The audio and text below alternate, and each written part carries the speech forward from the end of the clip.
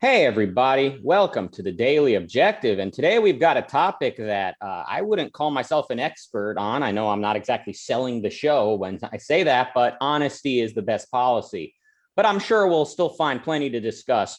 We're going to be talking about the royal family, in particular, Diana and Meghan, both of whom I believe married into the royal family, and both of whom I think are said to have have broken grounds in sort of showing a sort of vulnerable side to what it's like to being a princess, that maybe it's not as glamorous as people thought, or just that they sort of break barriers, that the royal family is not some stoic shut off statue group, but rather they are human beings with everyday struggles.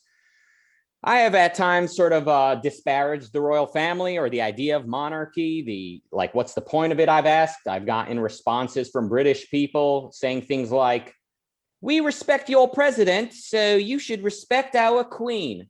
And my response to that is, why do you respect our president? I don't respect our president. I don't want you to respect our president. I respect the office of the president. And I could tell you all about why the office of the president deserves respect and the monarchy much less, obviously so at least. And there's a lot to understand. So the best sort of defense of preserving the monarchy, I think, that I've heard is just that it's like an anchor. It's like an anchor at a time when the tides can turn, when the mood of the people can shift, especially in Europe, which is sort of a scary neighborhood considering some of the trends they've had in the last 100 years. There's sort of the case to be made, like, let's just have something that kind of symbolizes an anchor, sort of not breaking with the past and burning everything down. But you can only really preserve what you like about the past with philosophy. You need to identify what you like about the past and preserve it explicitly. So it's not really going to work in the case of England, as we've seen and are going to see. But let's talk about Diana and Meghan. And listen, I'm not an expert on this, and I can't do it alone. So let's bring on a guy who, I've always said, if you want to know all about the British royal family, ask a Greek. Please welcome Nikos Sotirakopoulos. Thank you, Rucka. So every time we say what we're going to say today is not the objectivist line, it's just us giving our opinions. Obviously, this applies today even more, because it's a topic that I haven't 100% put my finger on it. I think something is happening, and it's more to the level of we think out loud. So first of all, why do we want to talk about Meghan and Diana?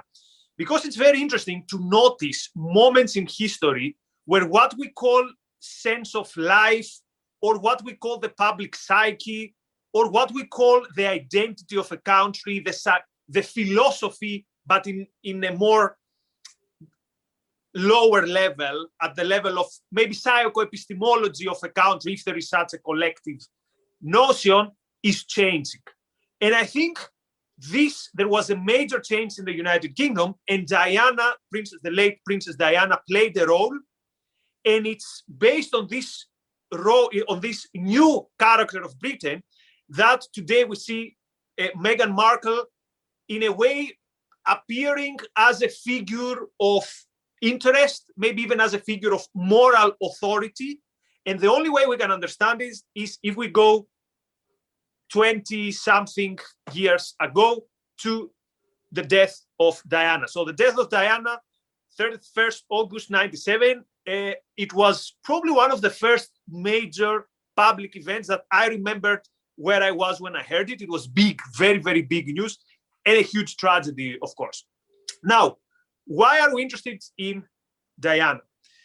Because the moment she came to prevalence beyond when she entered the royal family was more towards the later stages of her life, when she had her divorce, and first her separation, and then her divorce from Prince Charles, and also when she revealed her struggles, and when she became what Tony Blair called her, the people's princess.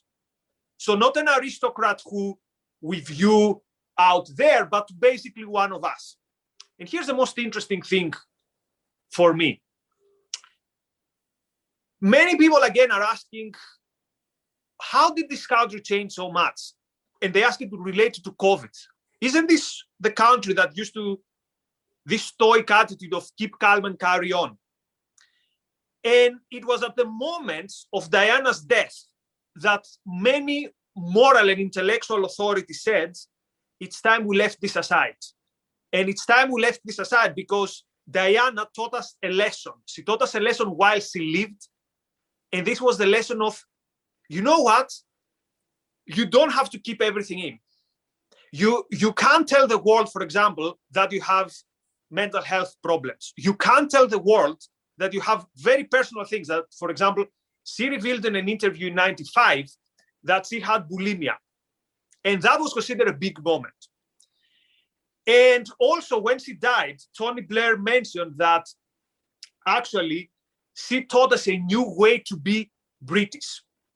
And the idea was, look, we had this very selfish Britain under Thatcher, where everyone was only caring about themselves and this achievement and making money and being greedy. And now we move to a different country. Now we move to a country where we share. We move to a country where we reveal our inner weaknesses. And the most interesting development there was that suddenly the achievement was not to do something that you should be, let's say, celebrated and admired for in terms of creating something or overcoming something. It was more the bravery or the perceived bravery of opening this up, of revealing your inner emotional states. And my biggest mentor and someone who has been on the show, Frank Furedi, called this the therapy culture. And he says, be a bit careful here, because it might look a good thing when people open up and they don't keep everything inside. But this has two problems. The one problem is that we tend to see life through the prism of mental health, through the prism of therapy. That public life becomes basically this big therapy couch. Like, okay, tell us, Rucka, your struggles. Razi, tell us your struggles. And the second thing he said is, this undermines the power of overcoming and celebrates the power of basically being in a situation which is close to the situation of a victim. Careful, not celebrating that you're not anymore a victim, but celebrating that you are in the state and the position of the victim. And this is the cultural trend that supposedly, and according to many commentators, Diana and the celebration of her while she was living, and even more when she died, with this outpouring of emotions. And of course, it was a hugely tragic situation, specific thing about her family, thing about her boys. And of course, that she lost her life so early. But this is the significance of her life and of her death. So let's pause here, and then we're going to see what is the link between this and Meghan. So from, let's say, your sense of life and from your philosophy, do you think there's something there, or do you think that, no, maybe this emotionalism is a good thing because it's what makes us human? I mean, there's potential for both. So, the more people would talk about things like eating disorders and addiction and depression and suicidal tendencies, there's a lot of good that can come from that. There's a great potential to reach people, to let them know like this happens, and there's a solution, most importantly, and that the solution should be sort of first-handed, like positively driven, like you as an individual want to identify this, ask for help if you need help, and have a goal, which is a happy, prosperous, benevolent life. And of course, there's the potential of it turning into this sort of endless navel gazing. I need to tell you my truth, and I need to throw everybody else under the bus because that's my truth. And, that of course, sort of celebrates victimhood and is not positively driven. So that is not, and maybe when it comes to like eating disorders. So were you saying Diana was bulimic? Was that? Yes. And not only she revealed it live. She revealed it on one of the most discussed interviews in history, on a TV interview. And this was, so put the context here, we're still in the 90s and Diana is still technically part of the royal family. And maybe people say this is the thing that, and also one more thing, she openly discussed her husband's extramarital affair. Now, people who know the situation, they've always claimed that Charles, his love was not Diana. His love was the third person who now is his, let's say, official partner. But in the eyes of the world, she was the third woman and he was cheating and this was an extramarital affair. So it was two novelties, so to speak. The one is you open up about your personal struggle, but also your relationship struggle. And you do this in an audience of millions. Yeah, so the question of whether Diana should have discussed her husband's infidelity is a good question. On one hand, like it's part of her story. On the other hand, why do that? Why air that dirty laundry? And another answer to that as well, they're public figures, they're royals, they're basically, their whole life is to be public. I mean, but in general, her sharing that she was bulimic, I think it can have a lot of positive influence on people that are struggling with the same thing. And I think the solution there ought to be, again, positively driven. So the solution should not be to blame society and say, well, everyone had these unreasonable beauty expectations of me.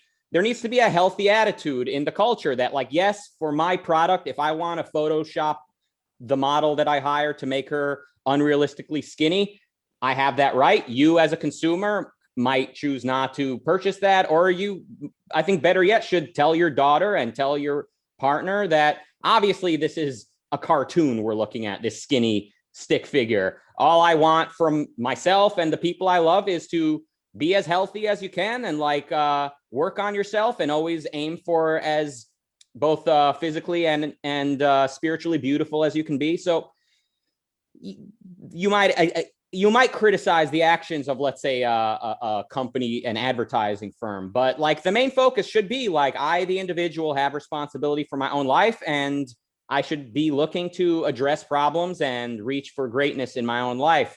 So again, there's potential. A lot of good can come from discussing things like bulimia. And it's important kind of what we do with that information. It can very easily turn into sort of a culture of victimhood and like endless oversharing of personal stuff and finger pointing. But I mean, generally speaking, I don't see a problem with having public figures open up about what they're going through. I would think that type of thing makes society healthier. It makes these types of things. I mean, look, there was a time when like just discussing menstruation was very taboo, right? There was a time when probably the word pregnant was like a dirty word. The farther back you go, just like anything, a lot of things that are just not like directly in your face were not to be discussed. So I see I'm generally a fan of discussing such things as bulimia, etc. So in that respect, I'd say Diana was a positive figure. She did show that, we're all human. Right. So here's another interesting experience. No, here's an interesting moment was in 2012, Andy Murray, who is one of the best tennis players and a prominent figure in the UK. So he lost once more in Wimbledon from Federer. I think at that point, Murray hadn't won a single big tournament. And he burst into tears. And again, he never reached up to that point such a status of people loving him till he did that. And it's very interesting to notice the pattern between in football players crying or sportsmen crying. Back in the day, if someone would cry, it was news. So for those of you who follow football, Paul Gascoigne cried in the semi-final in the 1990 World Cup. It was an iconic figure. It was the moment that someone cried.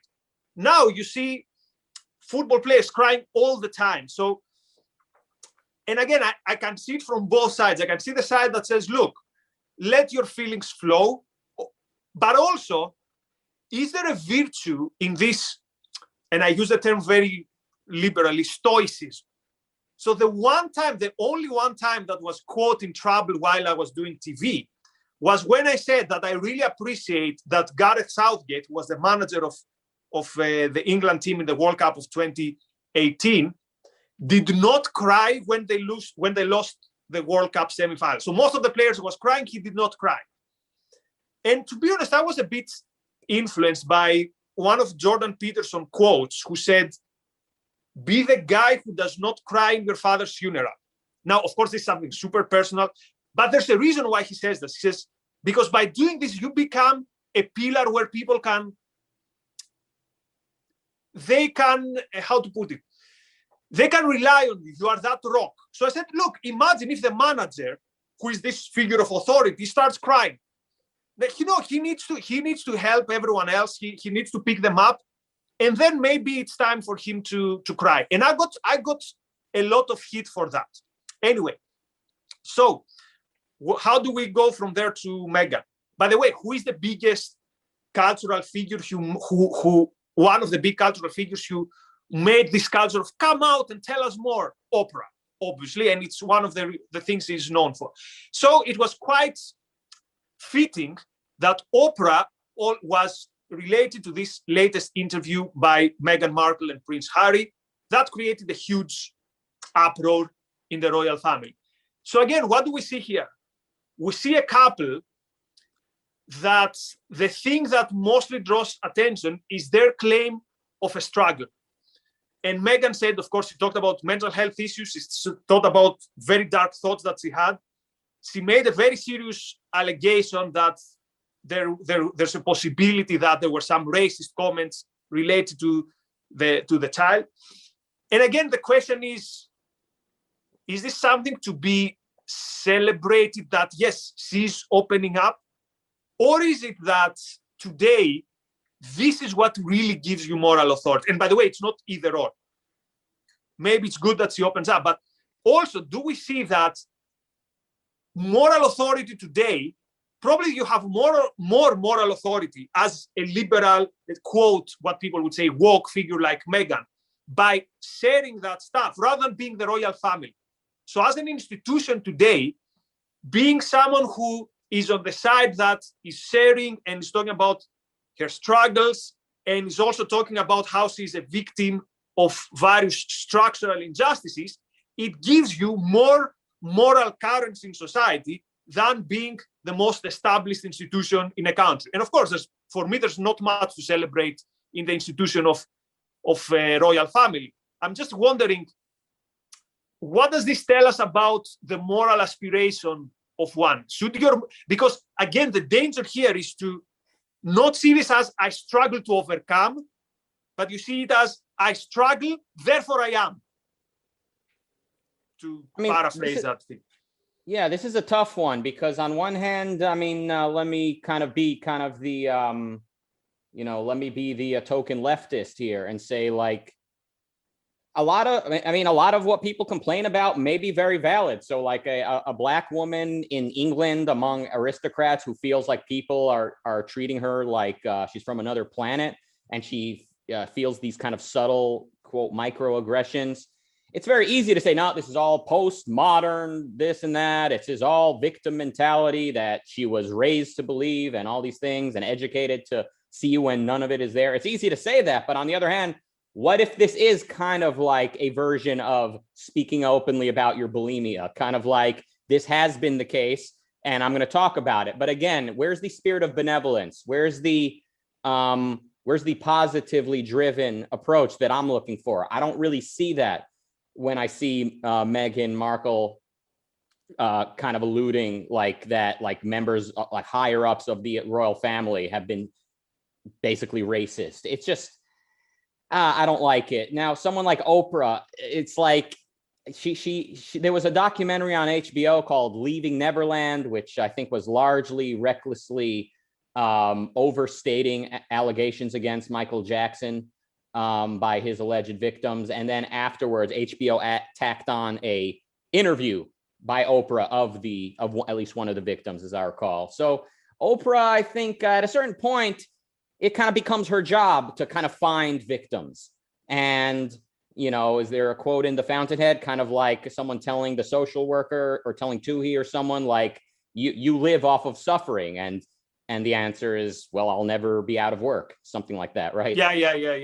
So there is something to be celebrated about kind of the impact that people like Oprah had, where she's like, let's tell people stories and we'll be able to relate to people across the world and get to see that, people are people in a certain respect. Oprah had an influence of showing that people in middle America are human beings, that, these so-called hillbillies, these scary white people in the middle of America that it's easy to call racist. She was interviewing them and showing the struggles they go through in their own families, etc.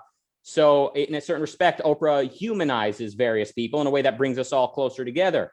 On the other hand, you can see at times when it's abused, where Oprah finds victims kind of maybe where they aren't even there.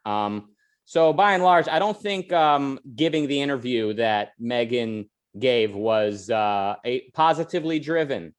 I can understand somebody disagreeing and saying, no, this is her truth, so to speak. This is her experience, and this is an opportunity for her to share what she shared. It's just, I just want to see a positive drive by people. What is the end goal? I always ask whenever issues of racism or sexism or homophobia, transphobia come up. My question is, what's the end goal? Is the end goal your life flourishing as an individual? If that's your goal, I think you'll look for understanding with people much more than just finger pointing. But the trajectory that we seem to be on now in much of the culture is to just constantly condemn people who don't even know they're being offensive, and to say, well, this is your deep-seated white supremacy or deep-seated cis supremacy, etc., that you don't even know anything about. And all you can do is apologize and ask for instructions. And even then you'll still be accused of not doing enough. So what we're seeing is basically, I think, people cashing in on the sort of benevolence of people and the degree to which people actually do want to confront racism, etc. And they're cashing in on that, and they're turning it into this sort of cannibalistic feast. And again, it's one of the topics where we are thinking out loud here.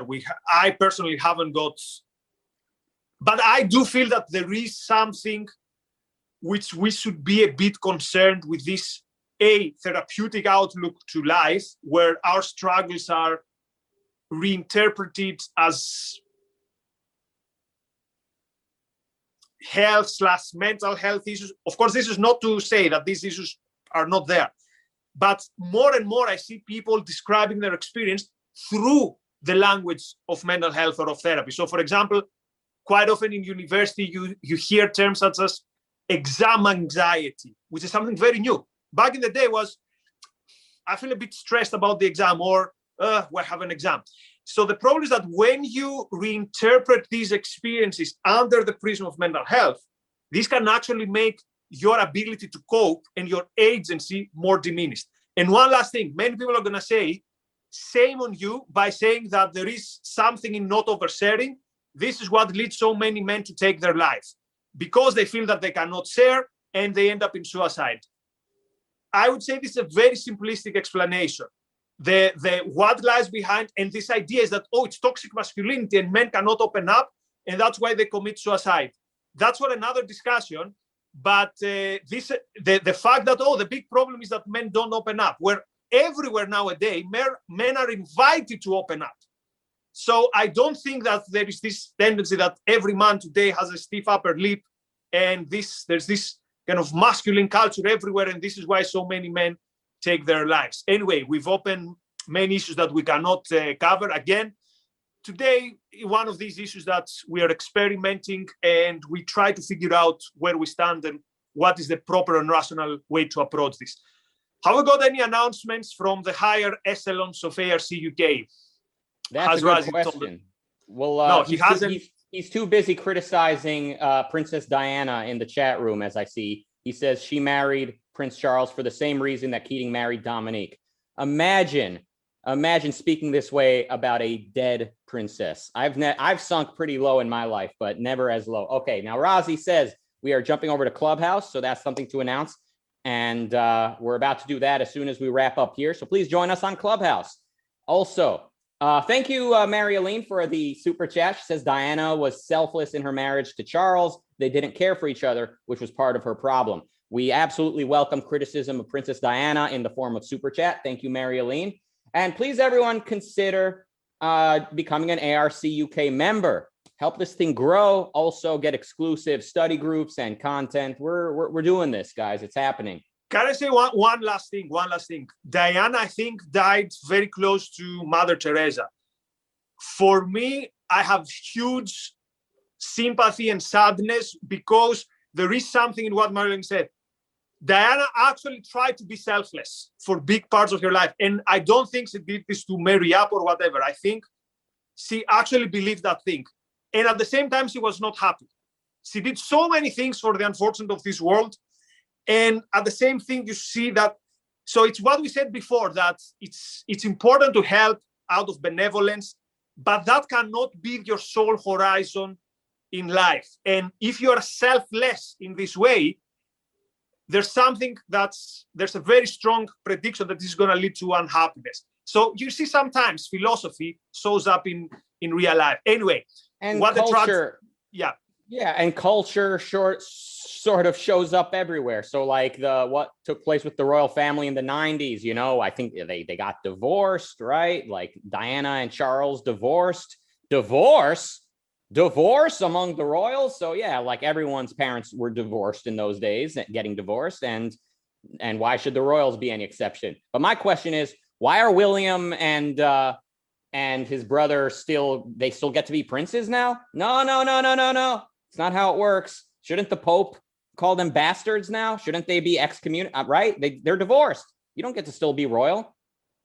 I have no idea what this means, but we'll continue in Clubhouse. Okay? Another day. Let's continue this. Join us on Clubhouse next. And we'll also be back here tomorrow, same time, for the Daily Objective. Thank you, Nikos Sathirakopoulos. And goodbye. Thank you, everyone who tuned in. See you in a bit. Bye-bye.